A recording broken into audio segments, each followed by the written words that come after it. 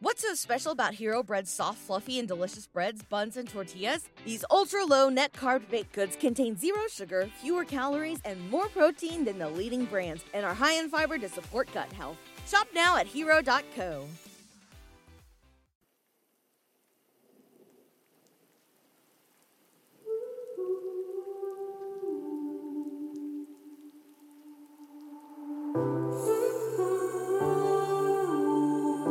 She'd ask me, what do you think you could do? I said, well, I think I could get 6 months because that's what the experts were telling me. She didn't ask me that question. What would you love to do with your life? So when you ask yourself, what would I truly love in my life 3 years from now? What would I love in health? What would I love in relationships? Maybe you want that love of your life and it's been elusive to you. The vision is phase 1. The vibration is phase 2. You put those two things together, no matter what the current circumstances, situations, or events of your life up until now have no power over your ability to transform first inside you and then outside you. Completely different results.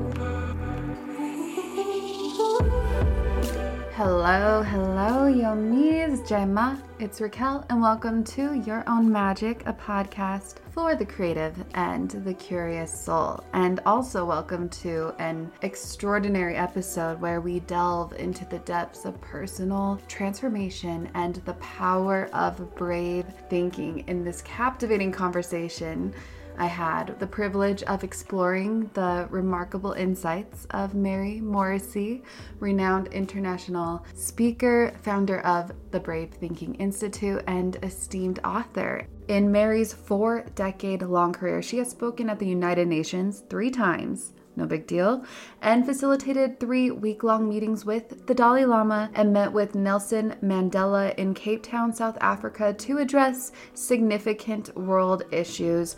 I truly believe Mary is one who has helped popularize something that has helped shift the minds of all of us, helping us reprogram our mindsets and begin to think bravely. She's kind of a big deal. And during this enlightening discussion with Mary, we embark on a journey of self-discovery and with a profound revelation of notice what you're noticing. Mary, she passionately emphasizes the critical role of awareness and taking control of our lives. And by becoming more attuned to our thought patterns and our physical habits, and we unlock the key to improving our results and charting a course towards a more fulfilling future. And so as we navigate through the vast landscape of personal growth, Mary unveils a powerful concept, transforming the pain of the past. And drawing upon her own transformative journey, she reveals the significance of embracing failure as a catalyst for change.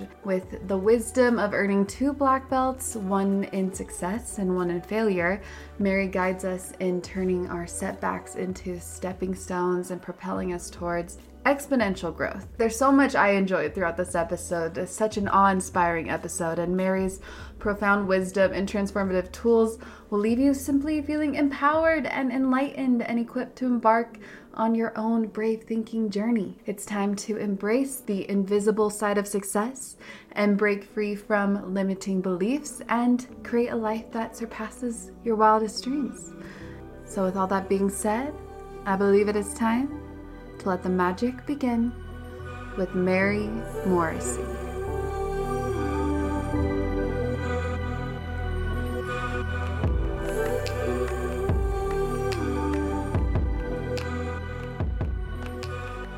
Mary, so you're someone I've actually heard about for quite a while, and so I'm beyond thankful to have you on the show. And I'm curious, what is lighting you up most in this season of your life? Oh gosh, you and I had a chance to chat before we started, and we were talking about our dogs. And so I would say my little Cavachon that we got during COVID, and she will be 3 next month. That definitely lights my life up. First thing that came to mind. Second thing is I'm really happy to be here and support your beautiful podcast and I want to thank you for the good work you're doing in this world. Thank you. And I want to thank you for the good work you've been doing for a long time in this world as well, and that you've committed your life to this. You've dedicated your life to this. And I'd also love to hear your story for those who don't know, starting from the brave journey from your teen years with the fatal diagnosis. I could not believe, and you are just continuing to spread so much beautiful awareness and light into this world. And so I'd love to hear the other events as well that led you to what you share today. I want to say to our listeners, hi. We're all talking about magic today, so I'll tell you about a piece of magic that came into my life that was not in a package I would have wanted. Really. So I grew up in Beaverton, Oregon, which is this nice suburb of Portland, Oregon. I had a high school experience like most young girls dream about. I had a great mom and dad, a sister who one sibling, 8 years older. I'm in high school now, and I always wanted to be a teacher, and it's my junior year in high school, and I'm class vice president. I have a lead. I'm on the drill team, and I have a lead in the junior play. I'm a homecoming princess that year. And and then in the spring, my high school boyfriend had gone off to college. We'd been dating 4 years. He came back. I got pregnant, and May 1, I'm now telling my mom and dad that I am pregnant. This is 1966. Wow. And my mother wept for me as if I had died. In her mind, her dreams for me were dying. We had a very hasty 10-person wedding, and the couple of weeks later, the principal of the high school called me into his office and said, "Are these rumors I'm hearing about you true?" And I said, "Well, if the rumors are that I'm pregnant and married in that order, then yes, they're true." And he just put his head in his hands. And he said, "Mary, you have terrific honors, you have great grades, but you will not be allowed to return here for your senior year in high school. It would be totally inappropriate for a pregnant girl Wow. to get mixed in with the normal girls. Oh.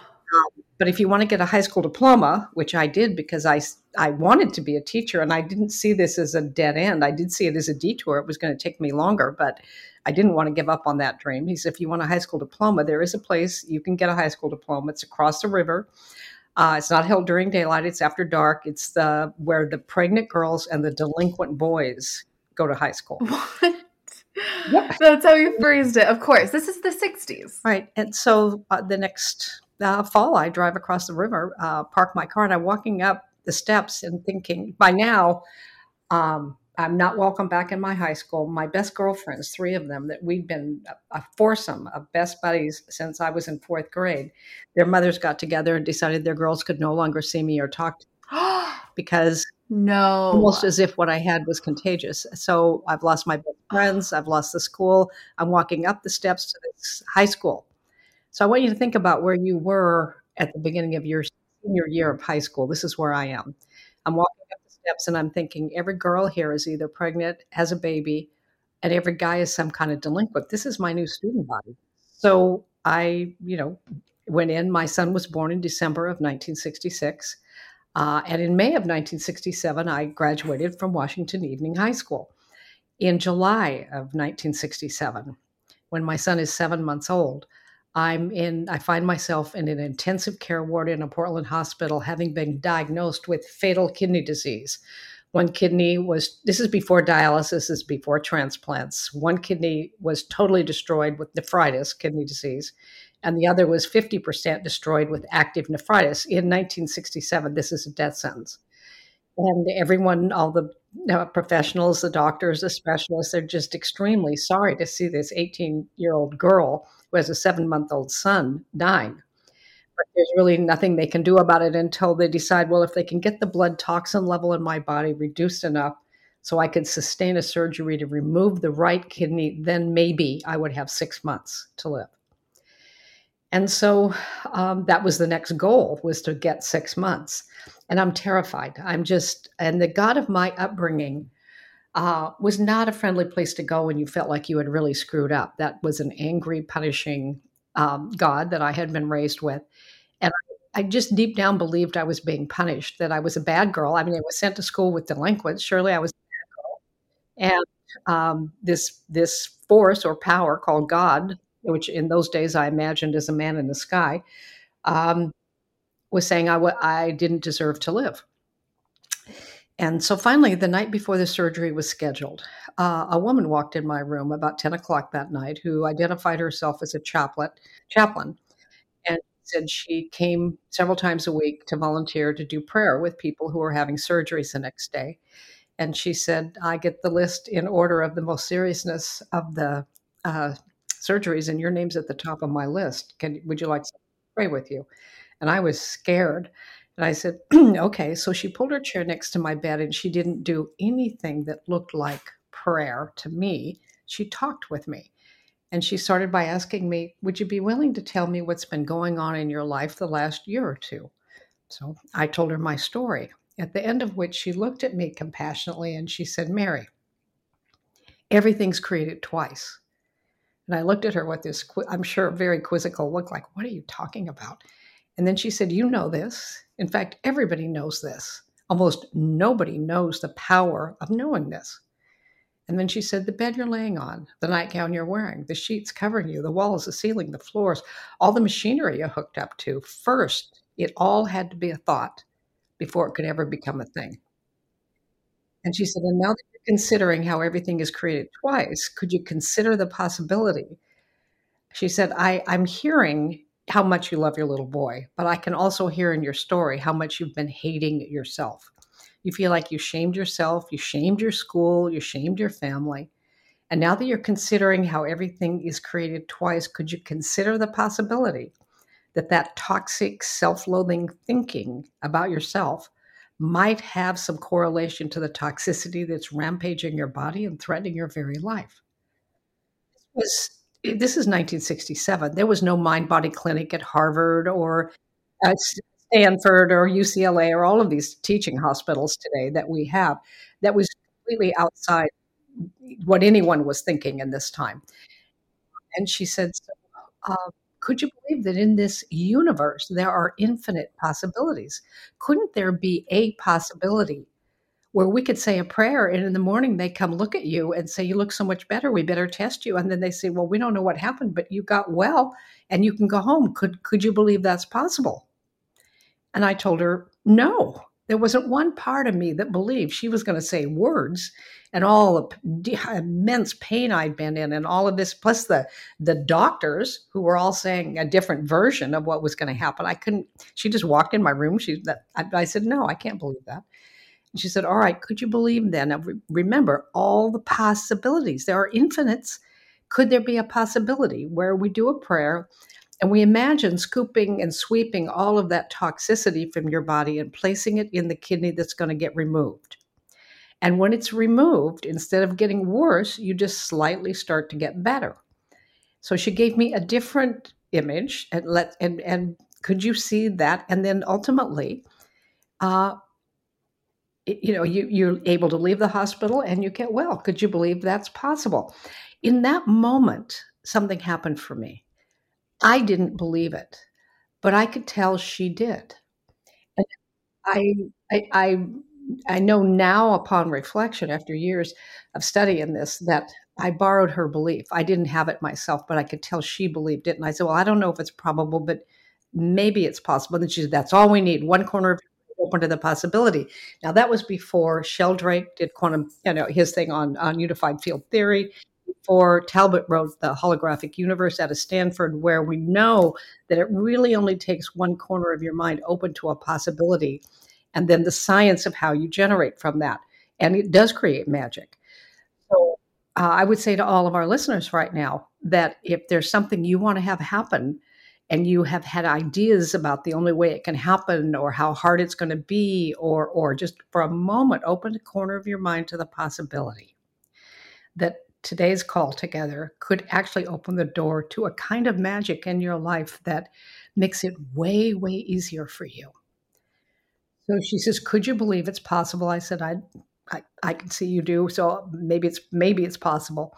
And then she did a prayer, but it wasn't like a prayer like we would think of, that begging prayer. It was so she told me to relax, and then she helped me imagine that everything was being swept into this one kidney that was going to get removed, and it was even removing that dis-ease that came from all the toxic thinking. out of the kidney that was the healthier one, but still 50% destroyed. Um, and she said, and she did this prayer. And then I opened my eyes and she said, so here's what I want you to do. After this, you come back from the surgery, your mind is going to be busy on the pain. You're going to have some pain for a day, 2, 3, whatever it is. And she said, and then as the pain starts to ebb, your mind is going to want to go down those well-worn paths of thinking where self-loathing exists. So what I want you to do is do this. Anytime you notice yourself thinking a self-loathing thought, say, no, that left with the kidney, and then immediately imagine yourself. Let me back up. When she said, if you could live, part of the prayer, if you could live, what would you do with your life? And I knew immediately I would raise my little boy and I would be a teacher. So she used that. This is visioning. She used that in this. So say, no, that left with the kidney, and immediately imagine yourself. You've got a little boy's hand in yours. Feel the warmth of his hand. You're walking up the steps. He's 5 years old. You're walking up the steps to a school. There's a happy kindergarten teacher welcoming your boy. You give him a big hug and how happy you are to be there in the moment where your boy is going off to kindergarten. He goes in the classroom. You go down the hallway. You hear the click, click, click of your heels as you go around the corner, and there's your classroom, and you're a teacher. Then fast forward in your mind, and you're sitting in a great big stadium or auditorium, and there's all these caps and gowns down there, and they're calling your son's name, and he comes across the stage. He gets his high school diploma, and he's waving it, and you're in the stands just cheering for him and so grateful for all the many moments of you being his mom to help him have this achievement in his life, and your teaching career is growing. And then fast forward, and you're sitting in the front row of a wedding. It's your son's wedding. You're the mother of the groom, and you're so happy for him to be seeing him marry the love of his life, and your teaching career is flourishing. And then she said, keep doing that. And then she left.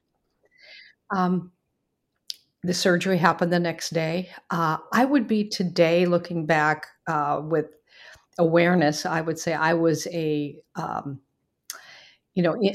was an incompetent competent, is that I did what she told me to do, but I wasn't aware enough to know I was doing it. After the surgery, the surgeon said to my family who was gathered, including my son's father, um, they said, we're so sorry. He said that one kidney that's left we got the one out, but the other one is shriveled, pockmarked. It's riddled with nephritis. We don't even know if she'll get 6 months.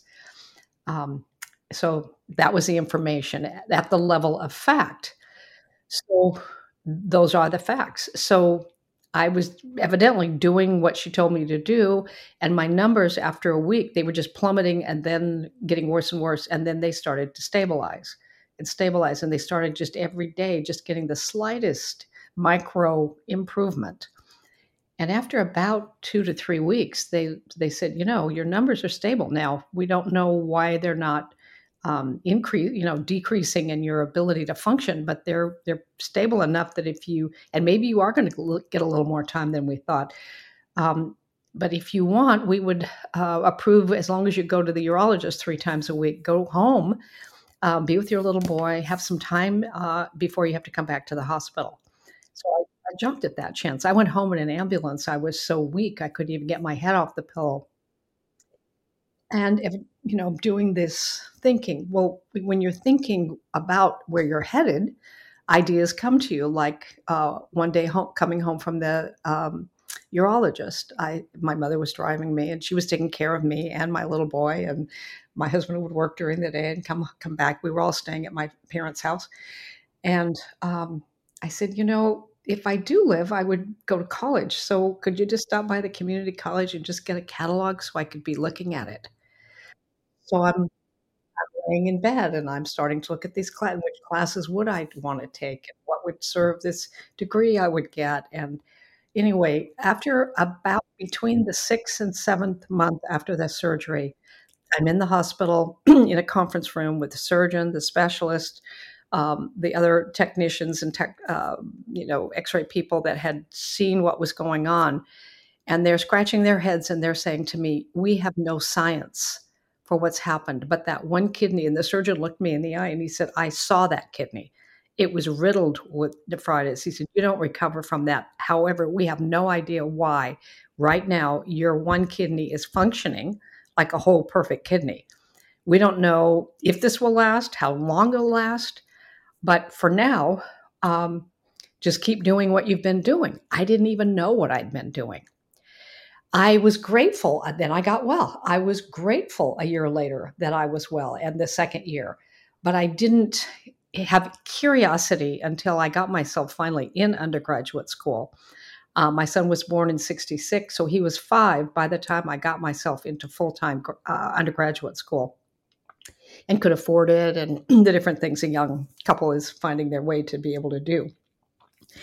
And then some things occurred in the fall of that year. And I really, a series of things that helped me begin to get very curious about what was the science that really made this possible. And I studied everything I could find in the field of philosophies, world religions, got a master's degree in counseling psychology, did a 2-year seminary, and earned a doctorate in humane letters. And over time, I began to see a pattern that exists for anyone who has what today we would call magic in their life, something that gives a major breakthrough in health or relationships or vocation or time and money freedom, where we have, if you just keep breathing for another year, you're going to have results in each of those areas. You will have health results. You will have vocation results. With vocation doesn't mean you're earning income. It might be just something you're doing with your time and talent, but everybody does something with their time and talent. Is it fulfilling? Is it meaningful? Is it impactful? Life seeking to express itself more fully. And this is the patterns and the things that I have studied over the years. It's led me to travel the world, speaking at the UN 3 times, working significantly over 7 years with projects with His Holiness the Dalai Lama. Had the privilege of working with Nelson Mandela. It's taken me places I could have never imagined, being that young woman laying in a hospital bed. But that's what I've devoted my life to, helping anyone who wanted to know more about how to unlock the power that's in them, to bring forth something they would love to have happen, but have no idea how to do it. Mary, what a truly phenomenal story. You are a phenomenal woman, and I'm thankful that that earth angel, she truly was an angel sent to you and has completely changed the trajectory of what you probably had pictured your life before even getting the diagnosis. And it's amazing how many humans you have touched with this. And do you go to hospitals just like she did to help people shift their mindset? I spent 23 years as a minister, which was the only way I knew how to teach transformation in those days. Opened my first work. I studied all of it for a decade, researched it, got the seminary, and then I began a work in Oregon and grew that to a very, very large, impactful work. So I was many, many times in hospitals. I performed over 500 funerals and weddings and December and over the years, and had many.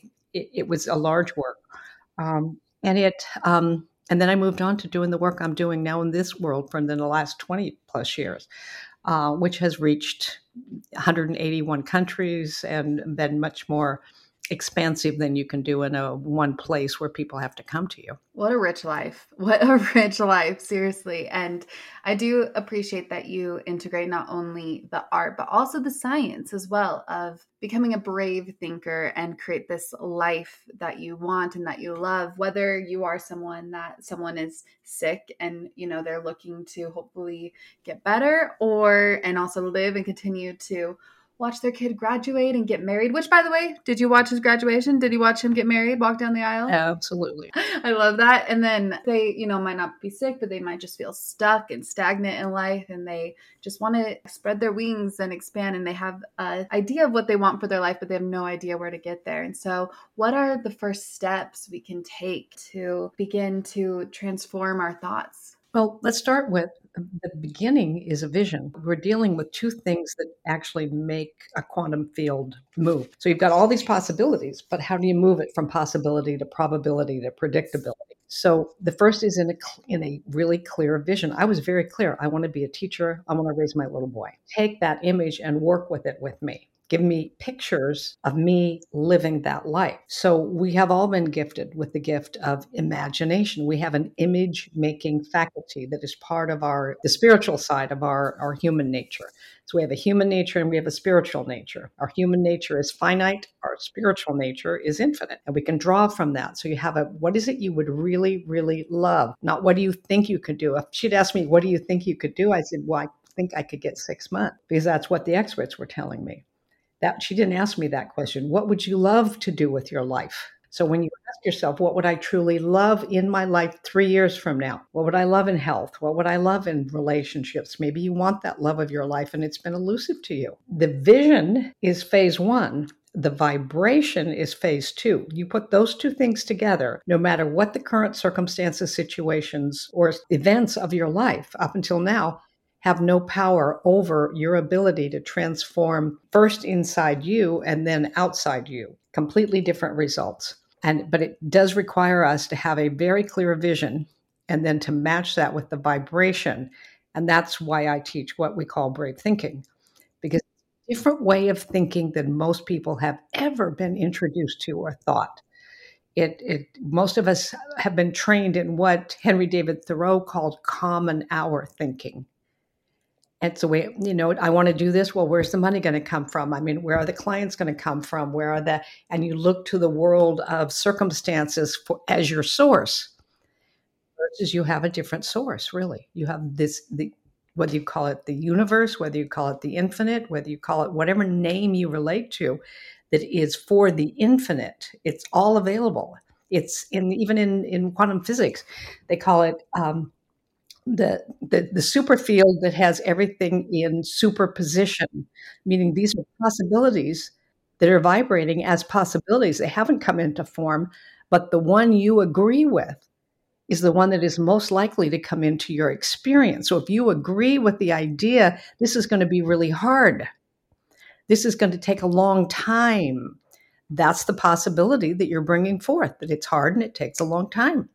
But it takes no more energy to think this could be easy, and it just takes one. Right. I love a natural look with some shimmer. I love that lightly soft contour, but add, of course, some shimmer and some blush, some highlighter, a whisk of eyeliner on the outer edges, and, of course, a strong lengthening mascara that does not clump or flake. That's basically the look I usually go for. So whether you like a more natural look or full glam or somewhere in between, you'd love Thrive Cosmetics because you're not only getting quality cosmetics, but you're also contributing to a good cause. And you also might already know of them as they have a pretty viral, vibrant turquoise tube on social media for their mascara, and it is a game changer. It is. I'm so happy that Thrive Cosmetics is not just stunning, but also 100% vegan and cruelty-free, and it's packed with clean, skin-loving ingredients. Their high-performance formulas set the bar high with uncompromising standards, so no wonder their bestsellers boast thousands of glowing 5-star reviews. And what also makes them even more special is that every purchase with Thrive Cosmetics contributes to making communities thrive. Hence the name. I mean, it's also spelled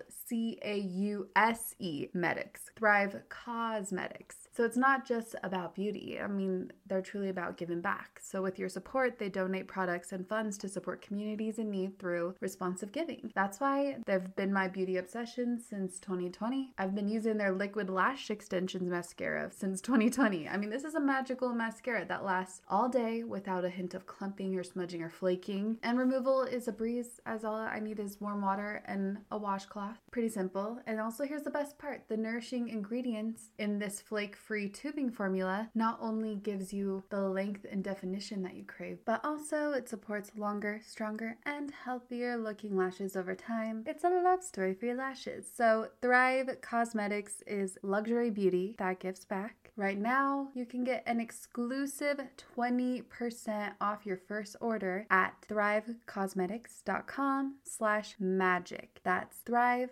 Cosmetics, CAUSEMETICS.com/magic for 20% off your first order. And also, another thing that you talk about is the power of notice what you're noticing. Do you mind elaborating on this and why it's important to become aware of these thought patterns and also how this can benefit our lives? It's the number one transformational tool that we have. Right. So for a moment, notice your feet. Notice whether you have shoes or socks on your feet. Notice if your feet are, if your legs are crossed. Notice if they're touching the ground or laying on a couch. Notice where your feet are. Notice your feet. Notice your ankles. Notice your calves and your knees and your thighs and your bottom and your belly. Notice your front of your torso and the back of your torso. Bring that noticing across your shoulders, down your upper arms, into your elbows, your forearms, your wrists, your hands, all the way to the palms, all the way to the tippy tip of all 10 fingers. Bring that noticing up the front and back of your neck, up the back of your head. And notice the tip of your chin, the right cheek, the left cheek, the tip of your nose, the center of your forehead, and the top of your head. Notice your body.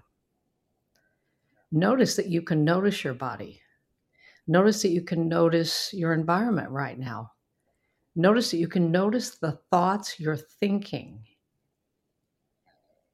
Notice that you can notice the emotion or the feelings you're having right now. Whether you feel hopeful or bored or skeptical, doesn't matter. Just notice. I don't think anyone's feeling bored. Pretty sure we're pretty captivated. It's a possibility. So we just lay it out that just notice what you're noticing. Mm-hmm. And notice that you're noticing.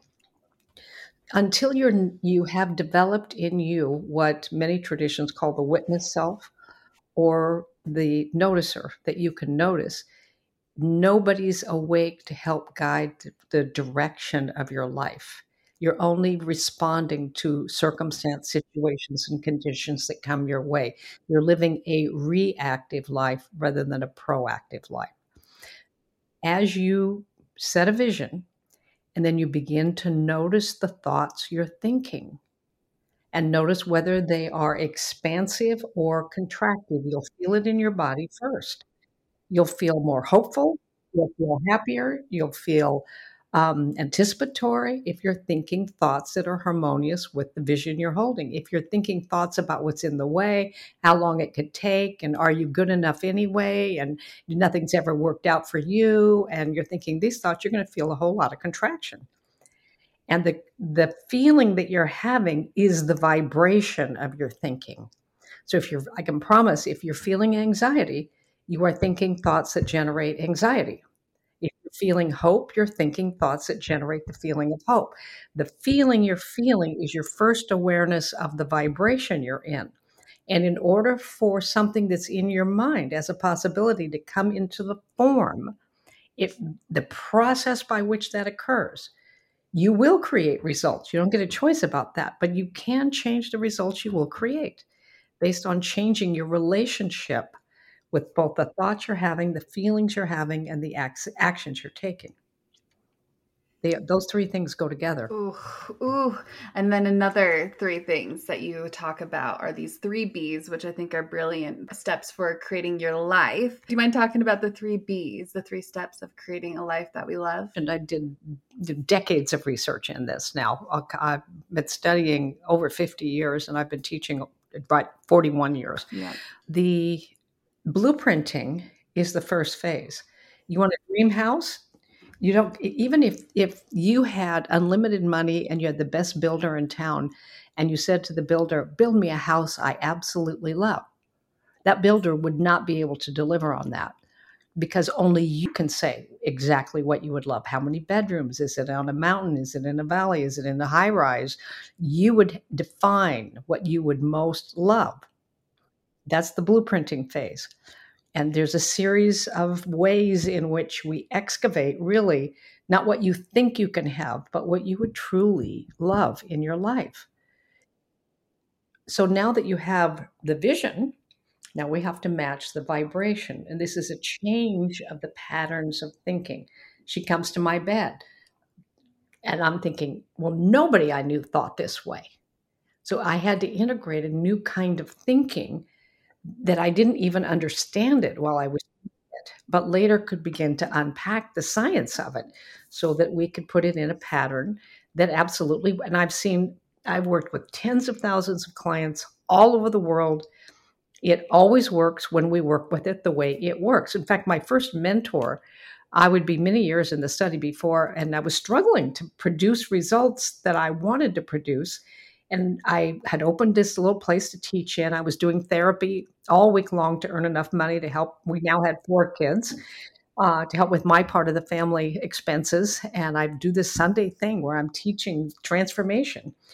And it's an Oddfellows home, Oddfellows building. It has curling linoleum on the edges. There's metal chairs. I don't have money for advertising, and I get stuck with about 30 people coming. And I'm thinking, well, if they had nicer chairs to sit on, who wants to sit on a metal chair? What's the linoleum is so unattractive, and I don't have advertising, and I'm stuck, and I get stuck for like 3 years this way. And then there's a man who's teaching what I want to teach. He's having way better results than me. He studied the same thing I've studied, but his results are vastly more. So I travel across the country to hear him speak, ask for breakfast. He has a breakfast with me and says, I'm going to offer you some mentoring. I see something in you. And first thing he told me is, look, I can show you how it works, but I can't make it work your way. You're trying to make it work your way. It won't work your way. I'll show you how it works. But I can't make it work your way. He says, heck, Mary, I can't even make it work my way. And he began to help me systematically over the course of the 5 years I mentored with him before he died. His name, Jack Boland, helped me see that it wasn't the linoleum. It wasn't, the first time he said it to me, part of me wanted to get offended. He said, it's not the linoleum. So right now, before I get in there, I want to say to our listener, what do you think right now is the reason you're not having the results you want? What is it? What's 1 or 2 or 3 things? Just bring those to mind. Because if you were sitting with my mentor, Jack Boland, he would say to you exactly what he said to me, which is, it's not the linoleum. It's not the chairs. It's not the no money for advertising. So whatever you just thought up is the reasons you're not having what you want. It's not those things. It's your thinking about those things. You think that can stop you. You think you have to have that. And it was, and systematically, he helped me learn.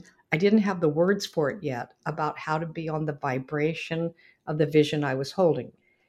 And I was holding 300 people. 300? I wanted it to, he had 500. Right.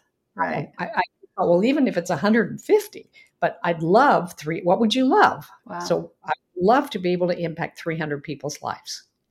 Yeah. And so I enrolled to work with him.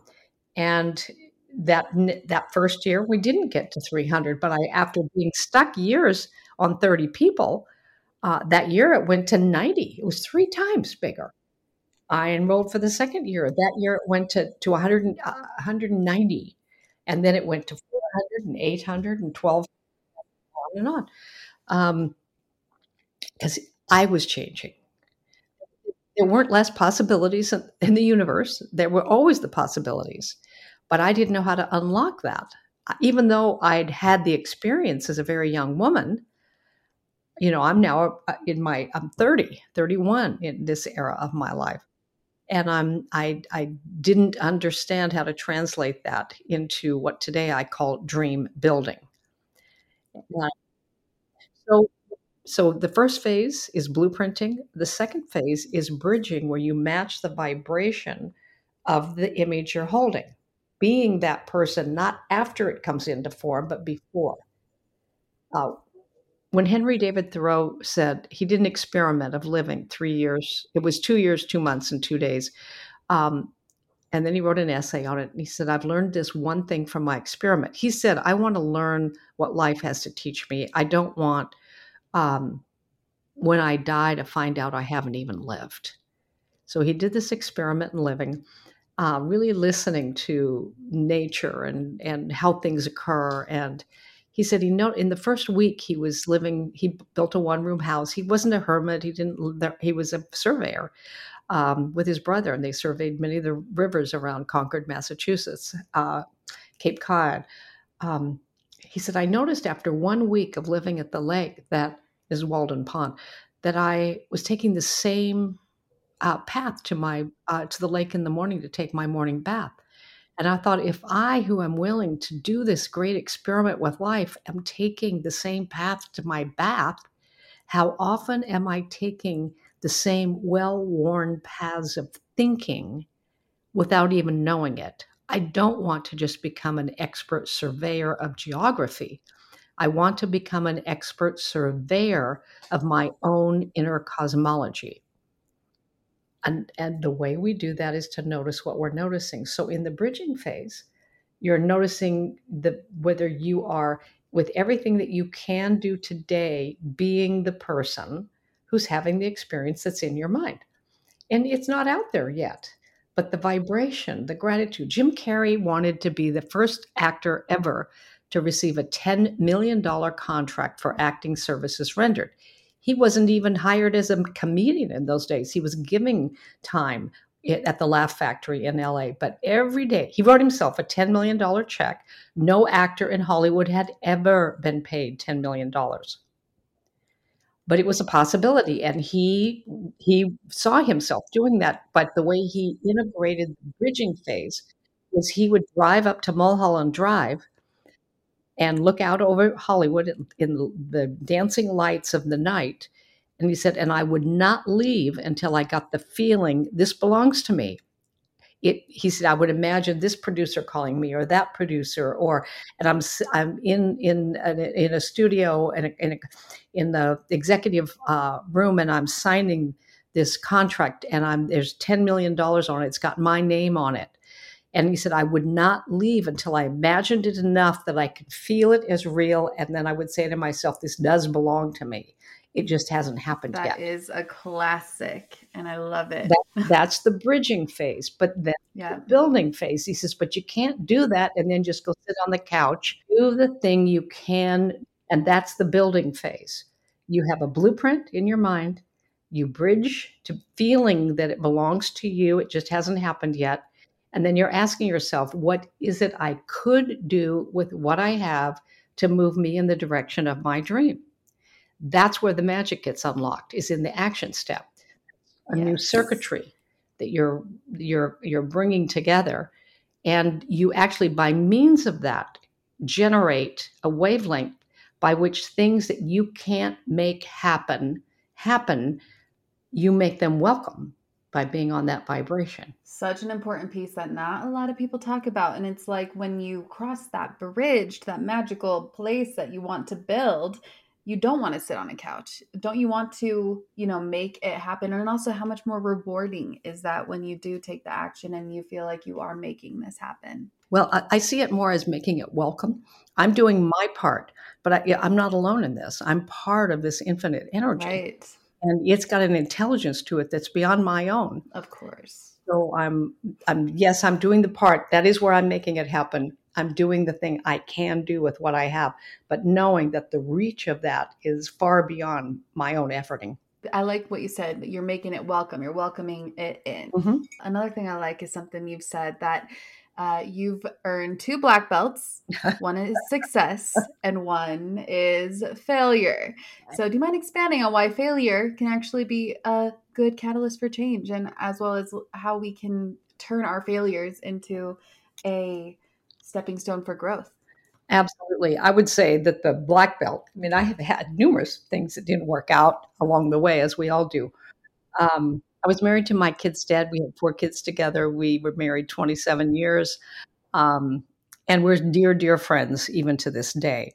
But in midlife, in my early 40s, he and I, we were kids. I was 16 when I got married. We had 4 amazing kids together. And about the time we were getting them out of high school, it became apparent, especially to me, we weren't on the same wavelength. What he wanted to do is if you could hook up on 8 cylinders to have a great marriage, we worked really well on 2 or 3 of those cylinders. We both loved God, we loved our kids, and we loved making a difference. But the way all that occurred and how we want to live life, we're growing further and further apart.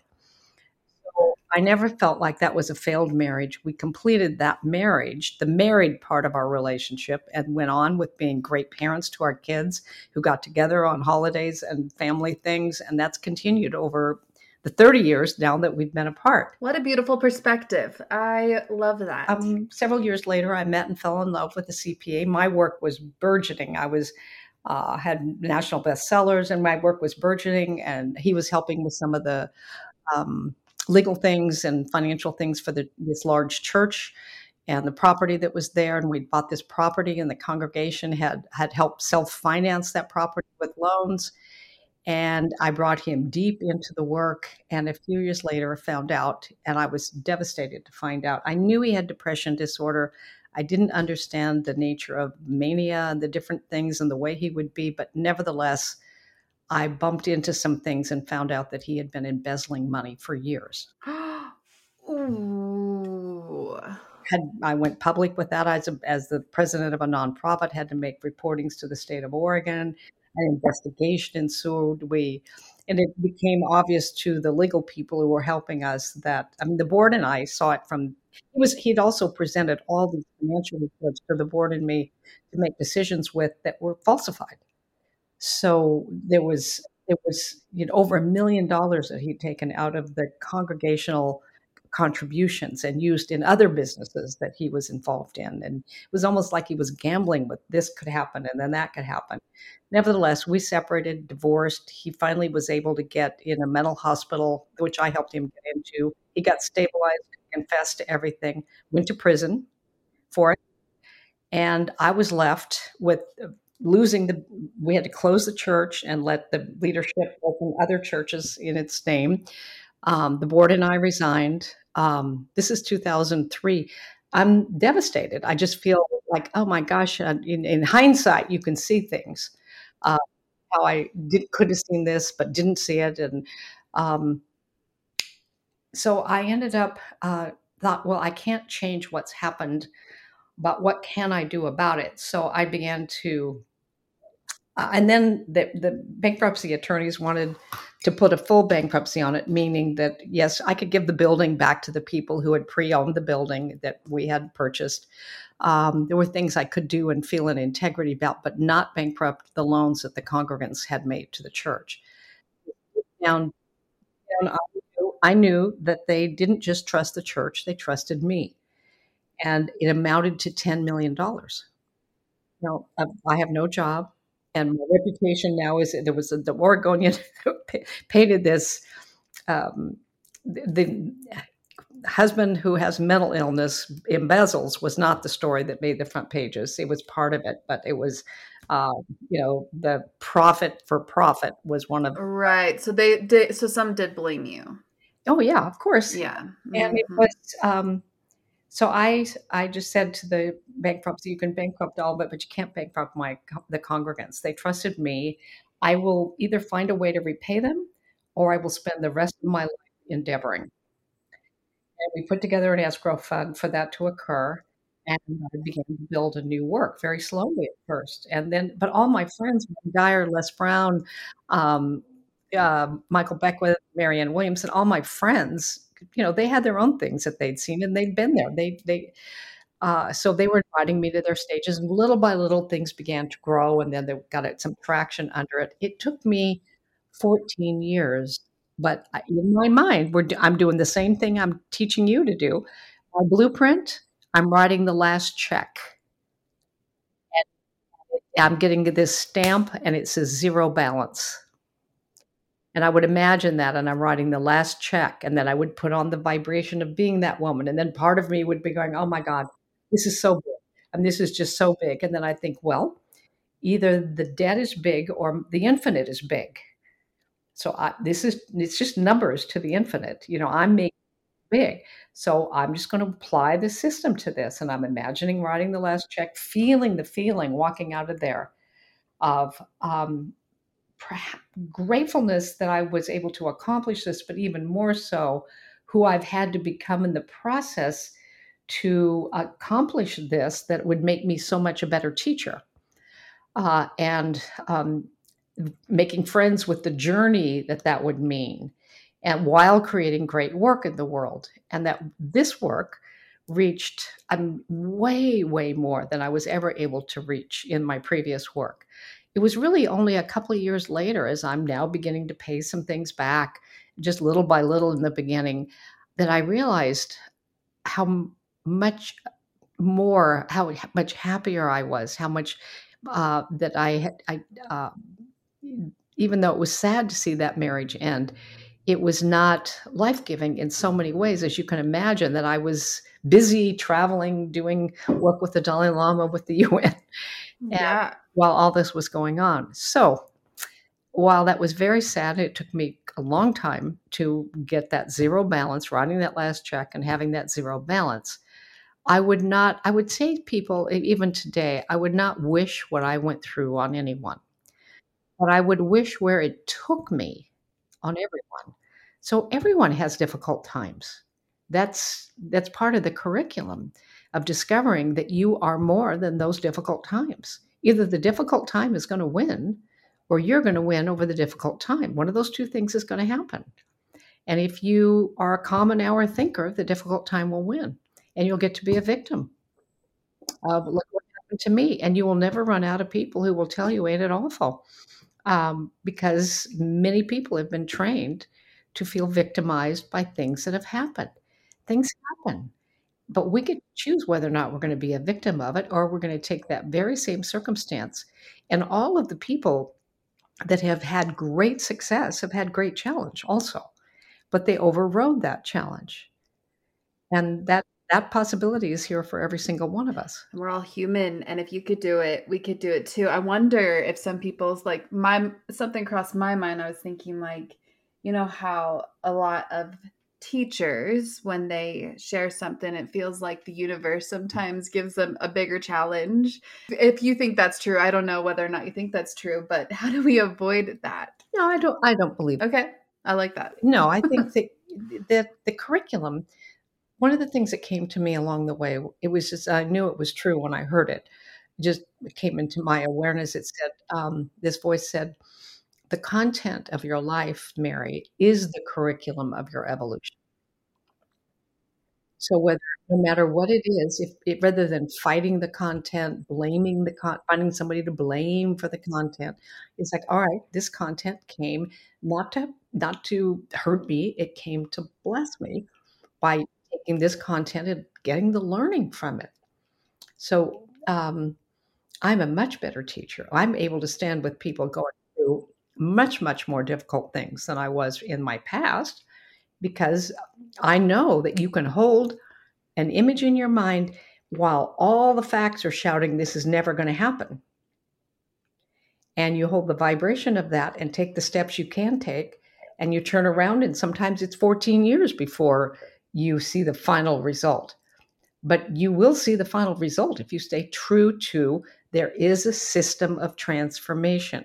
It's proven, it's reliable, it's repeatable, and any one of us can apply it to our lives. And it's there that we go, wow, this was like magic. Oh my gosh, that is so powerful. My dad, it was back in 2006, something similar happened to, or what didn't happen to him, but in a sense, I would say it happened for him, but he just had an experience very similar, and was indicted and everything, but he was innocent, though they found him innocent, fortunately. Of course, there was still a lot of money taken, and he basically went to ground zero from a good amount, right? And then because, a therapist once diagnosed him with ostrich syndrome, but I feel like he innately understood this formula you speak of without being able to talk about or share the formula. He just has this innate positive way of thinking, and he just also visualizes things naturally. It's just a beautiful thing I've seen in him, and it's wild how he's been able to completely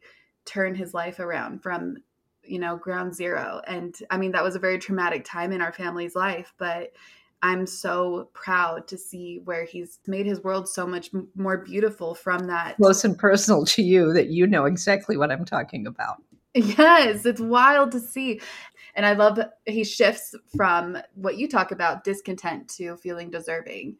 And there's so much power in that. Yes. Yes. Well, do you have any other messages that have come to heart that you feel like you want to share? Well, I just would say to our listeners, Life is no respecter of age. It doesn't matter what age you are. Life is ever seeking. Think about it. Today, this very day, life is moving into and through a blade of grass, pressing it to become more of itself. And that blade of grass will press right through cement, seeking the light. And the blade of life energy is pressing through the edges of a tree to become more of itself. And every part of life, of which you are and I am, life is sending signals for more life. In a human, it sends signals of longing. Oh, I would love that. And it sends signals of discontent. I'm so tired of struggling with money. I'm so tired of not having my own place. I'm so tired of. Those are signs that life is saying there's more for you. Take the system that you've heard today and listen to Raquel regularly, not just now and then, but listen regularly. You're going to have pieces of this supporting you so that you can move your life from where it currently is to what you would absolutely love. You really can. That power is with you. And it's not, you don't beg for it. There's a science behind it where you become a match for it. But you start with a vision of what you would absolutely love. And read Brave Thinking, because everything you're saying feels so true within my soul, and it's so chilling. And I have had chills throughout this conversation, which I always call truth bumps. And I just can't wait to read your book. Yeah, it comes out May 23rd, and I'm thrilled about it. Yeah, it's exciting. It will come out this week. The episode will release the week that it comes out. Awesome. So go to Amazon. Yes, go to Amazon. Of course, everything will be in the show notes. A whole bunch of personal bonuses that I give with it, so you'll like that. Yes. And where can everyone connect with you while we're on that topic? So go to bravethinkingbook.com.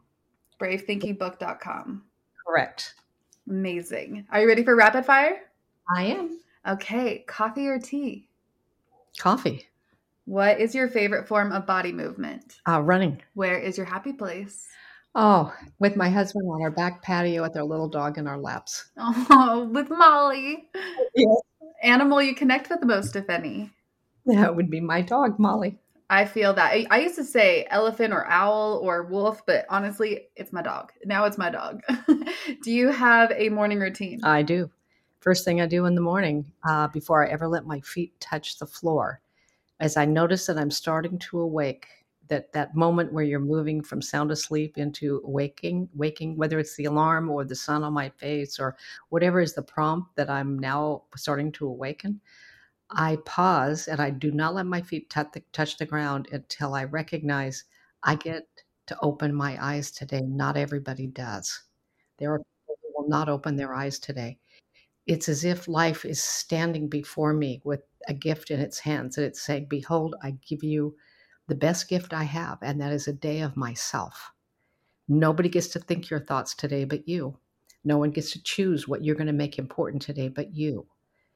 Go make it a greater day of your life than ever before. When I can really, some days it's easy for me to just go into that generative gratitude.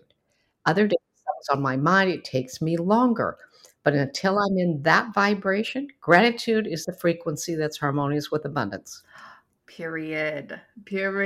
I love that. I will not continue the day until I really step into this feeling of gratitude. But you do give yourself the space to really feel it instead of fake it. It sounds like. No, faking it doesn't help. It's not genuine. It's not going to align you with it. That's the first of my morning practice. Beautiful. And if you were able to whisper something in the ear of your 16-year-old self, what do you think you would tell her? It's all going to work out. It's all going to work out. It's going to be an amazing, amazing life. Yes. It's all going to work out. And this is the last question that I ask all the Euro Magic guests. How would you advise the Euro Magic listeners to create their own magic? Ask yourself, let the primary question you're asking, not what do I think I can do, not how would I do it, but what? Start with the what question. What would I absolutely love? And just start to write down what you would really love in your life 3 years from now, in the absence of knowing at all how, but get really clear on the what. Beautiful. Mary, this entire conversation, like I told you, it was chilling. I had chills throughout it. aka Truth Bumps, and I just feel so honored to connect with the radiant, beautiful, powerful, phenomenal human and soul you are. And yeah, thank you for sharing these very valuable insights that I feel every listener needed to hear in some way, shape, or form. And your energy is just infectious, and I just hope to connect with you again because this was absolutely phenomenal. Thank you for the opportunity, and just continue to do the great work you're doing, Raquel. Thank you, Mary. Thank you. Yomis, that is a wrap. I hope this episode was expanding for you in some way, shape, or form. Feel free to visit our site at yourownmagic.com or check out my shop, eyesofaspen.com. Connect with the other Your Own Magic listeners. We would love to see more conversations started on the Your Own Magic Facebook group. So with all that being said, thank you so much again for tuning in, and I hope you have a magical rest of your day.